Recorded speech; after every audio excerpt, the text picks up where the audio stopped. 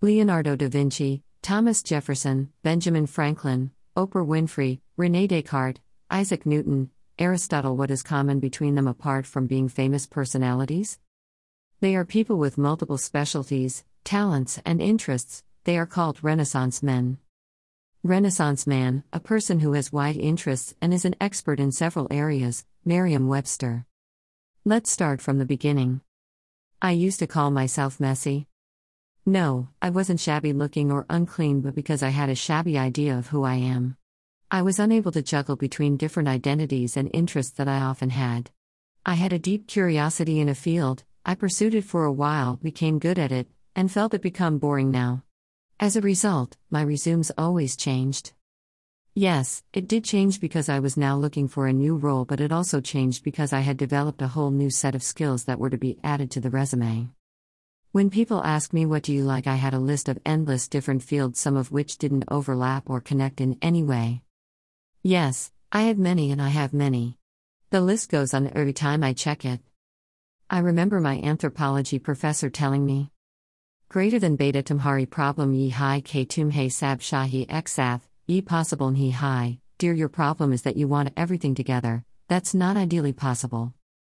Do you wonder what I said? I said I wanted to study cultures, have a running income, write a book, work in the open, pursue PhD, and serve society in some way. If you don't identify with these feelings, you must be thinking she is fickle-minded. She is lost. And I am thinking, how blessed you are to have one true purpose known to you. The world is full of people who figured out either a calling or decided on a job meant to serve them for the rest of their lives. Aren't they blessed? They wake up without confusion, sleep without anxieties, don't appear lost. Having too many interests is tough. Really. That is what gives you the feeling of something isn't right. Self-sabotage and something isn't right. I had lived a life full of self-doubt, self-sabotage, and the feeling that something is wrong with me just because I wanted to be taken up so many roles. I have of diaries and digital files with endless diagrams of ikigais and purpose and goal and ambition and whatnot. But I could never have one single answer. If you are a researcher and have made user personas, imagine multiple personas living inside of you. Which one to go for? Maybe my professor was right, but was it wrong? And why? Just because I am curious and want to immerse myself in a lot of things? Just because unlike others I never get bored? Rather I am overwhelmed with so much to do in such a short time? The answer from beyond, the multipotentialites.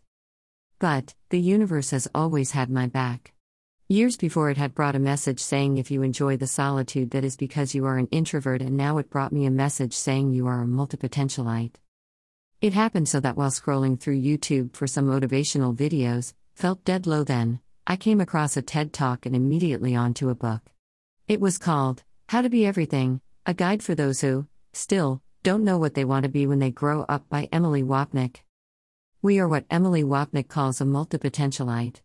A heavy term for someone who doesn't possess one isolated quality but has several feathers in his/her cap. So, I came to know that we are a kind of career superhuman. And the Hollywood superhuman flicks have already told you how difficult it is being so. I am sure many of you agree. We like arts, sciences, nature, cultures, people, music, theater, mathematics, and so many different stuff all at once. We value freedom, are innately curious, my website name agrees, have endless will to learn, and are busy either learning or creating something. That is the reason no one role can define us. We are but many in one package. Greater than you're someone who's going to shake things up, create something novel, solve complex, multidimensional problems, make people's lives better in your own unique way. Greater than Emily Wapnick. I realized even my father is a multipotentialite. He is an entrepreneur, a plumber, a carpenter, an electrician, a philosopher, a spiritual guru, a motivational coach, a gardener, and there is an endless list of things he can be relied upon. I guess, being a multipotentialite is a blessing, that I realized like just now. We have a creative drive that wants us to follow several paths the world laid before us. We are blessed to be inspired every now and then. We are those who can be employed for many roles at once. We are those who ditch the mold and create a niche of multi-talented people. You may like photography, Playing guitar, sketching, painting at the same time. Everything said, but is it practical? I had been a believer of one's true calling. Though I still believe in the calling but no longer believe it to be one. But having multiple callings is sometimes not practical. But that doesn't mean we should doubt ourselves. Remember that we were born in this way, we didn't create our curious hormones. And if the Maker intended us to be this way, He must have a plan, or wants you to find one. Emily Wapnick happens to have found one. She cleverly defines the three of our crucial needs and how these three can be had, even with multiple roles, without any compromises. Meaning plus variety plus money.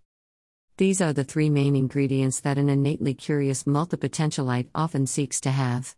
But, we often find meaning in a particular field, money in another, and variety in a yet different field, so how to balance these? You may like playing guitar, painting, photography, sketching all at once. Emily Wapnick has found 4 ways to do so. Can take the group hug approach. Choose an interdisciplinary field or role so that your curiosity gets satiated by yet new roles you play at work. Can take the Einstein approach where you can invest time in hobbies like many of you must be doing right now while working at a full-time job. Can take the slash approach where you can do 1 or 2 jobs simultaneously if you can handle it. Can take the Phoenix approach where you can take up a career and switch whenever you feel you have earned mastery in it.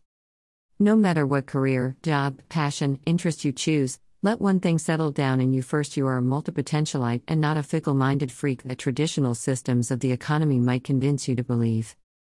I remember being asked in an interview, "You took up a master's in English literature and then in anthropology, from arts to social sciences, why? Because of a whim? No. Because I thought having experienced people and emotions in a book, I can now move on to experience them in person. It's not like mood swings, we have career swings. It's just that, we can never settle on something mediocre.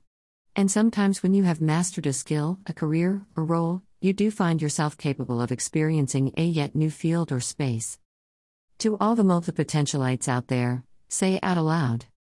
Greater than we do have a plan, and that is to progress forward. Greater than. Greater than if a role delimits us, we are bold enough to move forward and get hold of the next best thing. Greater than. Greater than we are career nomads, polymaths, lifelong learners, Renaissance people. Greater than. Greater than we are cocooned in curiosities. I'm sure if you have reached the end, you are one of us. What are your thoughts and which approach would you choose? Would love to have you back. Email address. Subscribe.